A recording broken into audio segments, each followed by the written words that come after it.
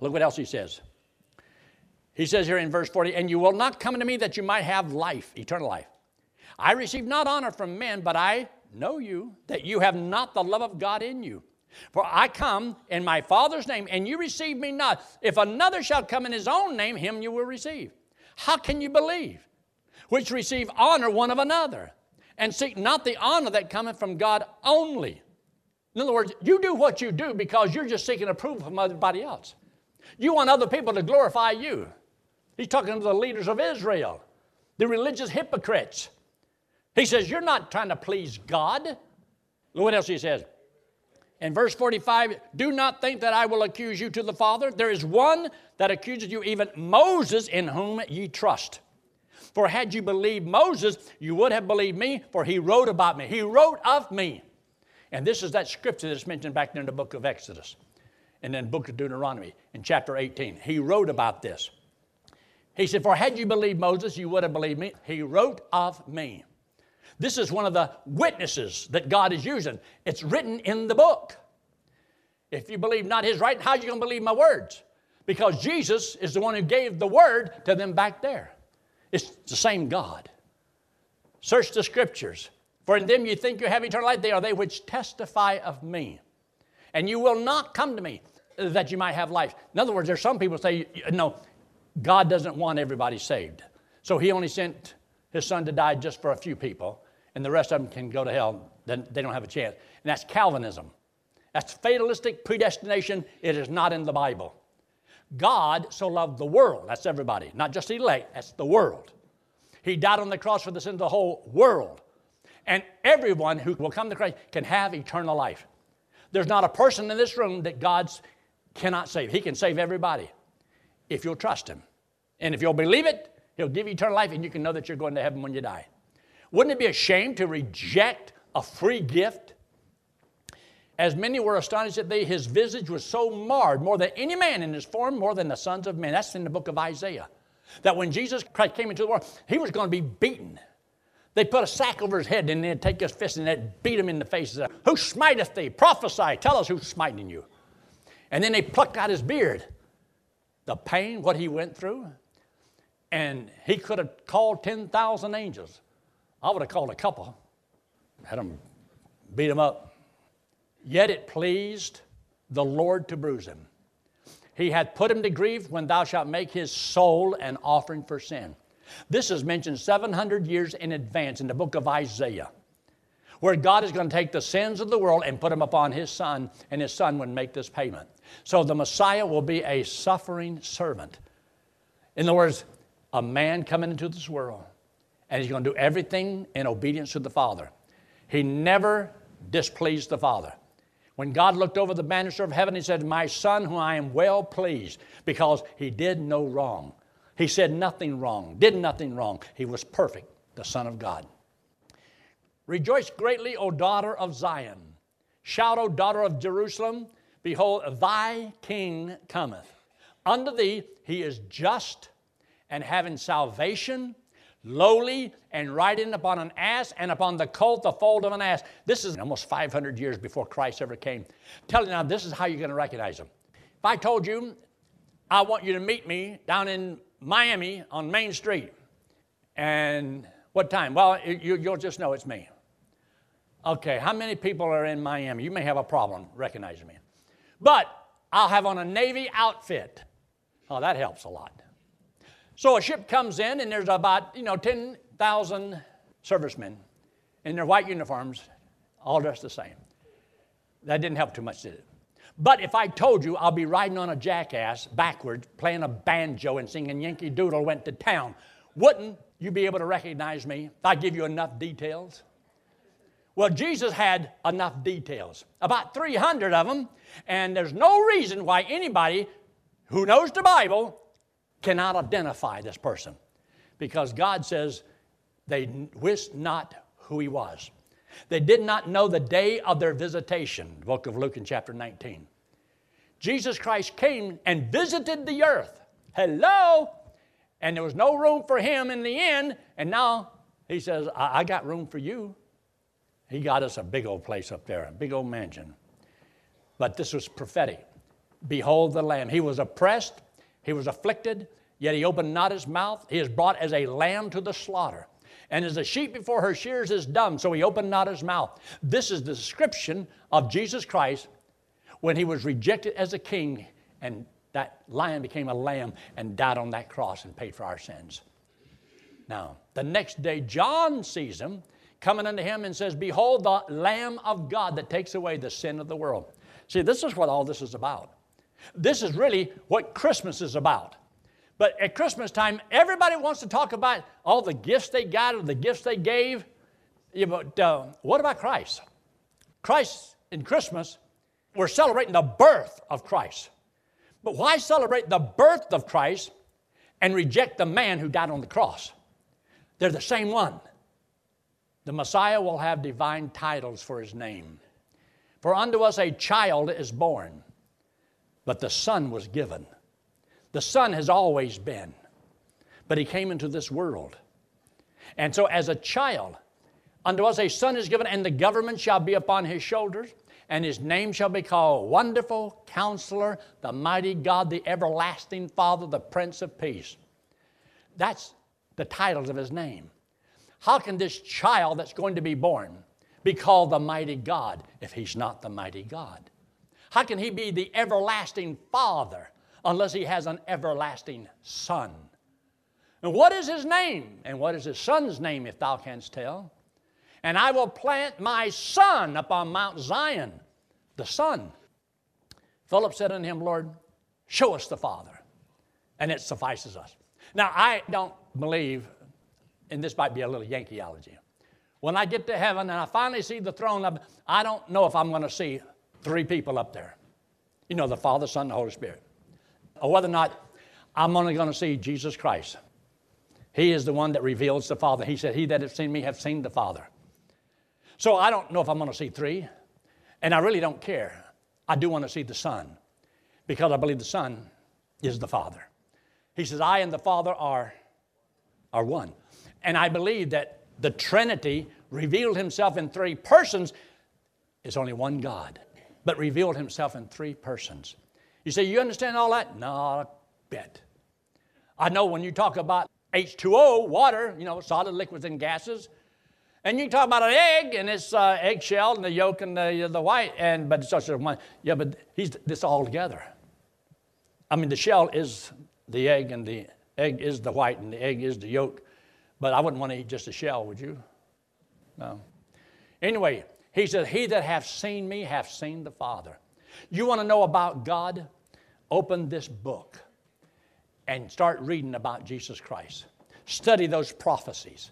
It'll draw you right into it. It's kind of like, it just sucks you right into the book. It's awesome. The Messiah will be born in Bethlehem, but thou Bethlehem Ephratah, though thou be little among the thousands of Judea, yet out of thee shall he come forth that is ruler in Israel, who's going forth have been from old to everlasting, or from everlasting. Jesus Christ never had a beginning. The one that's going to be born. And he has no ending. He is God. He is the eternal great I am. The Messiah will die by being pierced in his hands and his feet. And this is mentioned in Psalms chapter 22. This is 1,000 years before Christ ever came. Remember, prophecy is how the eternal Father introduces his eternal Son to the world. So this is God's introduction. This is how you'll know who I am and what I'm going to do for you, because I'm going to die on a cross for you. He says, they pierced my hands and my feet. The Messiah will die by being pierced in his hands and his feet because our sins were nailed to his cross, blotting out the handwriting of ordinances that was against us, which was contrary to us, and took it out of the way, nailing it to his cross. In other words, the Lord sees all. And so he took a piece of paper, maybe a scroll, and he wrote down all of Bob Gilbert's sins. It was a scroll 20 feet long. And he wrote down all the things that God knows, everything about everybody. He got one on you too. If every man shall give account of himself to God, every man has to give an account. And it won't matter what your friends say or think. It won't matter what your mother or dad says. It won't matter what your kids or grandkids say. Every individual must give an account unto God that created the heavens and the earth. And he says, all these things you've done. He gave us a holy law, placed a desire for perfection within us, and the knowledge that there is a God, and you can deny the evidence. But he's keeping all the facts. He knows everything you've ever said, done, or thought. Ooh. And he took all those sins, made that list. When Christ died on the cross, this was nailed to his cross. He died in my place to pay for my sins. He came back from the dead, and he says, the only thing I want you to do is believe I did that for you.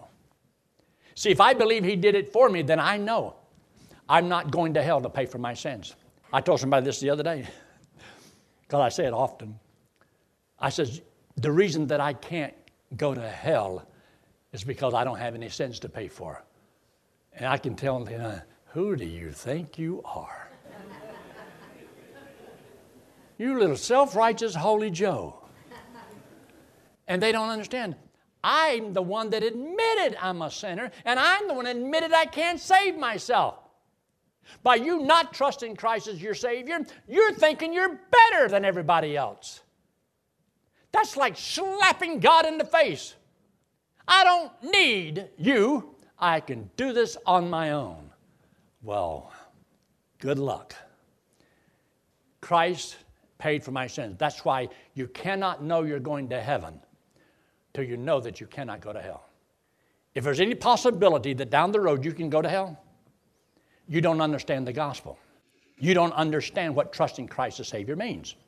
You don't know what it means to be saved or born again. There are words you may use, but if you're not saved, you're not saved. If I'm saved from hell and I can't go there, if you can still go there, you're not saved from it. I am saved. I cannot go to hell. Impossible. Because see, I don't have any sins to pay for today, and I won't have any sins to pay for it tomorrow. And a year from now, I won't have any sins to pay for because Christ died for how many of my sins? All of them. You say, you don't deserve that. That's why God says, by grace are you saved. Grace means you don't deserve it. But in the back of most people's mind, we still think, oh, you got to deserve it. If anybody ought to go to hell, it'll all be my mother-in-law. Because of how bad she is. And if it's anybody ought to go to heaven, I'll be all Aunt Susie. She'd give you the shirt off of her back. There ain't a better Christian in all the world. But has she trusted Christ? If she hasn't trusted Christ, she don't go. Doesn't matter who you are. If your mother hasn't trusted Christ as Savior, she don't go to heaven. Your love for her has nothing to do with it. Your love for your children have nothing to do with it. That's not going to keep them out of hell. The only thing that will keep any of them or anybody out of hell is trusting Christ as their Savior. If they don't do that, and there's a lot of people who trust the Lord, and they know they're going to heaven, they got their little pinkies inside the pearly gates, but let the rest of the world go to hell as far as they're concerned. They want to go on and just enjoy life. And not realizing, well, I don't want to offend anybody. What's going to offend them whenever they die and go to hell and they knew you had eternal life and you wouldn't tell them? That bugged my mind all my life. And that's why I want to tell people how to go to heaven when they die. But look at this. Nailing it to his cross. Jesus paid part. Jesus paid part. I paid part myself. I don't think it goes like, only behave. Only behave. All things are probable. Only behave. Is that how that song goes? Only what? Only believe. And Jesus paid how much? Jesus paid it all. The Messiah will die by being pierced in his hands and his feet. I will pour upon the house of David and upon the inhabitants of Jerusalem the spirit of grace and of supplication, and they shall look upon me whom they have pierced. That's in the Old Testament. This is before Christ ever came. He didn't just die on the cross. He died for you. He put all of your sins on him, paid for my sins. Thou wilt not leave my soul in hell, talking about Jesus Christ. Neither will thou suffer thine Holy One to see corruption. His body came back from the dead. His body never saw corruption. And he promised that. He preached the resurrection. This is in Psalm 16. It's quoted in the book of Acts in chapter 2, referring to Jesus Christ. He is not here. He is risen. Of which salvation the prophets have inquired and searched diligently. Because, see, a lot of times the prophets in the Old Testament, they wrote what God told them to write, but they did not always understand it. Then they would try to study it, searching the difference between the sufferings of Christ and the glory that should follow. They couldn't put it together. Maybe there's two Messiahs. No, there's only one, but he's coming twice. Prophesied of the grace that should come. In other words, because of this payment that he made, grace means I can give it to everybody without it costing them anything. And the only one thing you have to do is like John 3:16, for God so loved the world that he gave his only begotten Son, that whosoever keep the 10 commandments and go to the Calvary Community Church and pays 50% hath everlasting life. Did I say anything wrong? I just added to the scriptures is all. God so loved the world that he gave his only begotten Son, that whosoever believeth should not perish, means won't go to hell, but have everlasting life. You go to heaven. So you can know it. And all thing he asks us to do is, would you believe this? Would you believe it? Will you believe that God, who created the heavens and the earth, came into this world and died and paid for your sin? Will you believe that he did it for you? And the only thing you had to do is believe it. Accept that. See, the reason I'm not trying to earn my way to heaven is because I'm already going to heaven. I'm not trying to be justified. I already am justified. I'm not doing anything to be a child of God. I am a child of God. As many as received him, to them gave he the power to become the sons of God. When? The moment you accept Christ as your Savior, the God that created the heavens and the earth promises you everlasting life, and he'll never cast you out and never lose you. That's the best news I ever heard. And so they had to study the scriptures, trying to understand what the Holy Spirit which was in them did signify when it testified beforehand of the sufferings of Christ and the glory that should follow. See, the first time he came, yes, there are the sufferings. The next time, the glory, and he's coming back just like he promised. You know, a lot can happen in just 3 days. On one day, the disciples were with the Lord, and lo and behold, he told them, he says, all of you will deny me. And he said, everybody, Lord, but me. That's what Peter said. And all of them denied the Lord. The officer, here's these 12 students who went to Bible college for 3.5 years with Jesus as their teacher, and they failed their final exam. They failed. One says, I'm going fishing. The other says, I am too. In other words, man, we really blew it. We followed this guy. Now he's dead. What are we going to do? And so they're hiding in an upper room out of fear, and the doors were locked. And Jesus wanted to get in, but the door was locked, and he couldn't get in. No, he appeared, and lo and behold, they saw the Son of God. And Thomas says, I want to see the scars in your side. Now, I want to see those nail prints. And he showed it to him. And he says, my Lord and my God. My Lord and my God. God. They knew it. Jesus knew who he was. Do you know who he was? Jesus is God. But lo and behold, 3 days later, something wonderful happened. He came back from the dead. A lot can happen in just 3 days. The sufferings of Christ, and all of a sudden the glory that should follow. And he was caught up to meet God in heaven.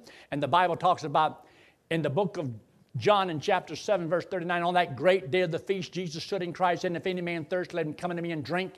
And as the scripture hath said, out of his belly shall flow rivers of living water. This spake he of the Spirit, which they that believe on him should receive. But as yet, see, Christ had not yet been crucified. So there was no glory yet, but it's coming. Christ came back from the dead, and one of these days, we're going to get a glorified body to go with our new birth. I'm looking forward to it. 1 cross, 3 nails, forgiven. On that 1 cross, he took all of your sins. He paid for them, and when you believe it, that he did it for you, that payment is put to your account. You're forgiven. Just as if you had never sinned in your life. And also for the rest of your life. The penalty has been paid. Now there's natural consequences in our life for our disobedience, and God deals with that. But salvation, going to heaven, that is a gift. Totally free. Which way do I go? What should I believe in? A lot of people are confused because they're unsure. unclear, disoriented, bewildered? Well, that's because anytime you add more than just believe to the gospel, you've confused everybody. You've got to believe and join the church. That and just open up a whole can of worms. That and, whatever you want to add, just annulled grace. Grace means there's nothing for you to do. You see, believing is not a work. That is you deciding to trust someone else to save you. If you depend upon your works, that depends upon your performance. And God will not save any man who's trying to save himself. There are some people God cannot save because they won't trust Him. But God will save every person who will trust Him. Best news in all the world. And you'll be like the Father. You see, when you trust Christ as your Savior, you become a child of God and you're just like Him. Your new birth. I saw that. I thought I liked that. I thought I'd put that up there for you. I said, what does it mean? It doesn't mean anything. It's just that you need to be like the Father. You can see that. Look up here. This hand right here represents you and me. The wallet represents sin. This is all the bad things that we do. And everybody does something wrong. All these bad things that we do, God calls them sins. We have all sinned. Whatever it is, you did it. Because God says, all have. But God loves us. He hates our sin. But to pay for sin is eternal separation from the Lord in a literal fire-burning hell. But God loves us, wants us to go to heaven. To go to heaven, you have to be perfect, as righteous as God. And no one's perfect. Nobody's righteous. Now, God is. He's perfect. Heaven's perfect. But you and I, we can't get there because, see, God won't let sin in heaven. So now, how do we get rid of sin so I can get up there? God said, you got to pay your debt. Well, okay, what's the debt? Eternal separation. Now, wait a minute. I want to go to heaven, but I got to get rid of my sin. Okay, well, go get rid of your sin. You can come. Well, how do I pay for it? Now, if it was just giving some money, okay, I got that. Just go to this church, okay, I got that. Because eternal separation from God, eternal death. Okay, you go pay for it. How do you ever get to heaven? You can't. You see, there's nothing for you to do except die. The only thing God accepts is death. This hand represents Jesus Christ. He's the Lord God in the flesh. He came into the world because He loves us. So you know God loves you. He loved you so much, He sent His Son to pay for your sins. He came back from the dead. And the only thing He wanted you to do, the only thing you can do, is will you believe He did it for you? When you believe He did it for you, He gives you as a free gift everlasting life. God doesn't make anybody go to heaven. It's your choice. I can't make you do anything. I can only present the truth. But whether you believe it or not, that's your choice. But there's a God in heaven who knows the mind of every individual. And He knows what you know. He knows what you understand. And He knows if you're hard-hearted or tender-hearted. He knows if you can believe or not believe. Your choice. But God knows. He wants you. He's not willing that any should perish. He says, you know the scripture. He said, but you will not come unto me that you might have life. You will not come. It's not that you can't. Well, I just can't believe out. Yes, you can. You choose not to. The only thing that's stopping you is you. The devil isn't stopping you. It's not your mother, your wife, your kids. Nothing's stopping you from trusting Christ. Only you. And you can handle that. You can choose to trust Him. And if you'll believe it, God said He gives you eternal life, and you get to go to heaven whenever you die. And when you believe it, He says you can know that you have eternal life. These things have I written unto you that believe on the name of the Son of God, that you may know that you have eternal life. The only way you can know you have eternal life and know that you're going to heaven is it's got to be free. Because if it requires you to earn it, you don't know if you're going to earn it or not. And I can already guarantee you, you won't. Because it's a gift. It's totally free. 100%. It was the best news I ever heard. Not only do I know about God, now I know God. And He's more real to me than the clothes on my back. If you have never trusted Christ as your Savior, I think it's a good thing for you to do. It won't hurt you at all. And you'd be surprised how it seems like it lifts a load off of your shoulders. Because when you know that all my sins are forgiven, it's like I never did anything wrong. Now, that doesn't mean your wife's going to forgive you. And if you didn't pay your taxes, that doesn't mean government's going to forgive you. But God does. Let's pray, shall we?